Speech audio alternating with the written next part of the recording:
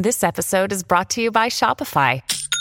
Forget the frustration of picking commerce platforms when you switch your business to Shopify, the global commerce platform that supercharges your selling wherever you sell. With Shopify, you'll harness the same intuitive features, trusted apps, and powerful analytics used by the world's leading brands. Sign up today for your $1 per month trial period at shopify.com/tech, all lowercase. That's shopify.com/tech. Instagram, and let's face it, all social media can create unrealistic standards for how we live our lives, how we look, and the kind of shape we're in. But adjusting to who you follow and being mindful of what's in your feed can actually go a long way toward improving your body image. I'm Roger Chang, and this is your Daily Charge. With me to discuss this topic is CNET editor Shelby Brown. Welcome, Shelby. Thanks for having me. So you've got a very powerful commentary out today about how you changed your Instagram feed in a way that actually made you more comfortable with your body. I know this is a topic that is top of mind for a lot of folks, especially right now with the year being so new and a lot of folks having made their New Year's resolutions. I'm curious what approach you took with that and like what you did with your Instagram feed to change things around. Sure. For a long time, my Instagram and probably all my other social media platforms as well, there was a big lean towards fitness blogs, fast ways to lose weight, recipes for like healthy things that I was never going to cook, and things like that. And while I was searching for those one day, I came across a post from Dana Mercer, and she, kind of just, I was just absolutely like enthralled by what she posted. I knew about Photoshop and filters, but I honestly didn't know about like posing for images and how much light and sitting the right way and like how much that played into what your post came out to be. And I guess I also didn't know how advanced and accessible the editing software had gotten. And maybe that makes me naive. But seeing someone so unflinchingly pull back the curtain and say, that's not real. It was a revelation to me. And I think after watching almost all her videos, Instagram started showing me more accounts like hers, and that has similar themes, or authenticity and, about self-love and body positivity. Yeah. And I wouldn't criticize yourself too much about being naive. I think most folks who look at these photos, even if on some level they might realize that they're maybe slightly less than perfectly realistic, I think if folks it just sort of invades. Like, I think the imagery when you're looking at this stuff, whether or not you consciously know it's fake or real, your body still, or your mind still absorbs those imageries, right? And so I'm curious, like, in terms of this change in your algorithm, was it just spurred by watching this one video, or did you sort of take an active approach in pruning out or changing who you followed and changing the feed to, really materially impact what you see on a daily basis? I think that after I found at least a handful of blogs that were more along the lines of Dana Mercer's content, my brain kind of started to rewrite some messages that I had most of my life. So I guess when very thin bodies or very athletic bodies, those accounts would come across my feed, or ones that were promoting, quick weight loss methods, ways to work out in your apartment that are fast and easy and burn lots of carbs or whatever. I think those were starting to become the exception to the rule in my feed. I was like, okay, so this doesn't fit with what I want, what I've been seeing. And so it became easier for me to unfollow those blogs. And I there's no ill will against any of those creators at all. Right.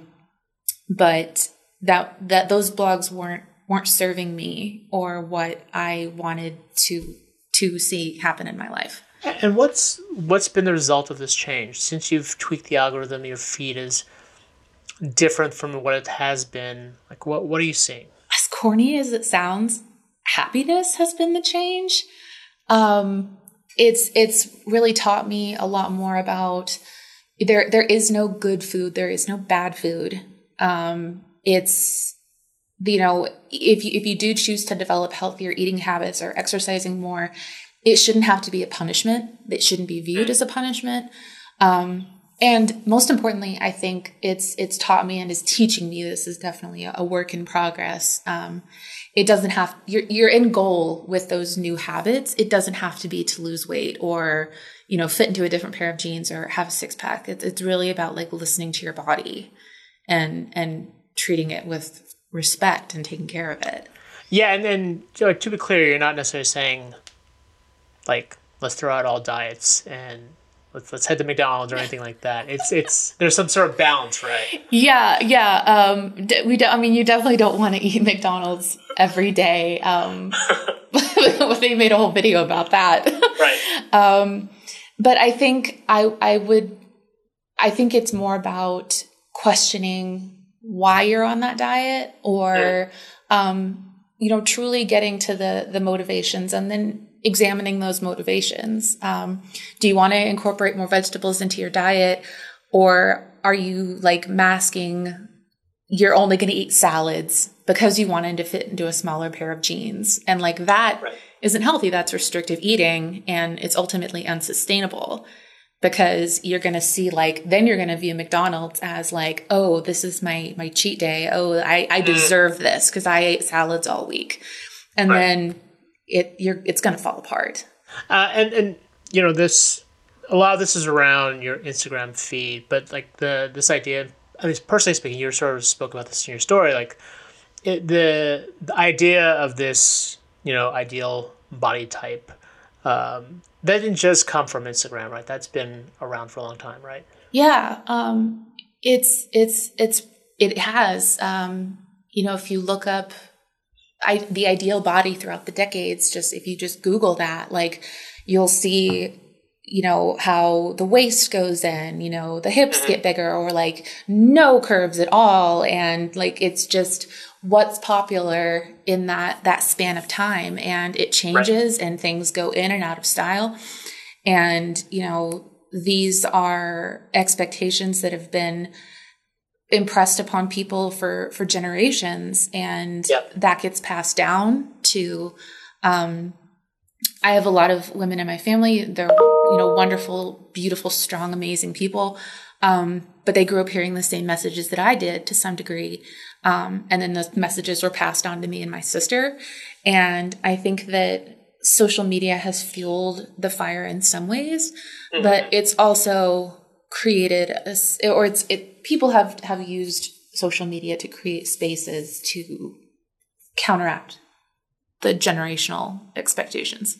Yeah, it's funny. We were just talking about it before the podcast, how like the parallels between, your family. My mom was extremely blunt about me looking fat every time I came back home from New York. So it feels like a lot of these expectations are almost like cross-cultural, right? It's kind of fascinating to see how it spans different folks. I'm curious because we are just past the New Year's. I know I made a New Year's resolution to, well, not necessarily lose weight, to eat healthier, and actually get out and move, because the last 2 years I've basically been a rock and stayed in one spot. I'm curious what your New Year's resolution is, especially in the context of like this sort of revelation you had with this new Instagram feed. Yeah, and I don't want anybody to think that I'm criticizing if that was your New Year's resolution. Like that's great. I wish you all the best of luck. But again, just like to examine the reasons why you're doing it. For me, instead of making the resolution to lose weight, I actually wanted to read more books. So kind of a totally different genre of goal. And mostly kind of along the lines of what you said, just the last couple of years have been really tough. So, enjoy more things, under the shadow of the pandemic, like with new variants cropping up and cases going up and down, it's hard to be able to just relax and be in a moment. So I think that's one of my goals this year. All right. That's a good suggestion. The last 2 years have been tough for folks. Lots of head fakes, like you said, lots of ups and downs. That takes a toll on people. I'm curious, just lastly, what recommendations you might have for our listeners who might be trapped in a similar cycle, who look at their Instagram feeds and just see nothing but, unnatural poses and heightened forms of beauty throughout their feeds. Therapy has helped me a lot, and I know that's not, unfortunately, an accessible solution to a lot of people. But if it is, that's helped me a lot. Kind of viewing social media as something that can work for you, instead of trying to make yourself fit in the parameters of what your social media might look like right now. And just to kind of, for me, it's been about reshaping how I view my body as like a vessel, essentially. I had back surgery over the pandemic last summer, and before that, like really bad back problems. So there were days when I couldn't walk. There were days when I couldn't sit up. And now, being on the other side of that, it's like, I don't want to go back to, restricting myself and punishing my body, because my body did a lot for me in those few months and over that time period. So I think if you're stuck in that cycle of dieting and falling off of things and feeling bad, like really try to celebrate what your body does and recognize what your body does for you every day. Carrying you around, thinking, surviving a pandemic, like yep. You're getting through a massive event right now. Like we all deserve a little bit of grace. Well, that is some excellent advice, hopefully for folks who are probably a little too hard on themselves. Shelby, thank you for your time and for sharing this side of your story to the readers. You can check out her commentary on CNET.com. If you have any questions, ping me on Twitter at The Daily Charge, or sign up for direct text messages from me by heading to cnet.co/dailycharge. And if you liked what you heard, please rate and subscribe to the podcast. It really helps us out. For The Daily Charge, I'm Roger Chang. Thanks for listening.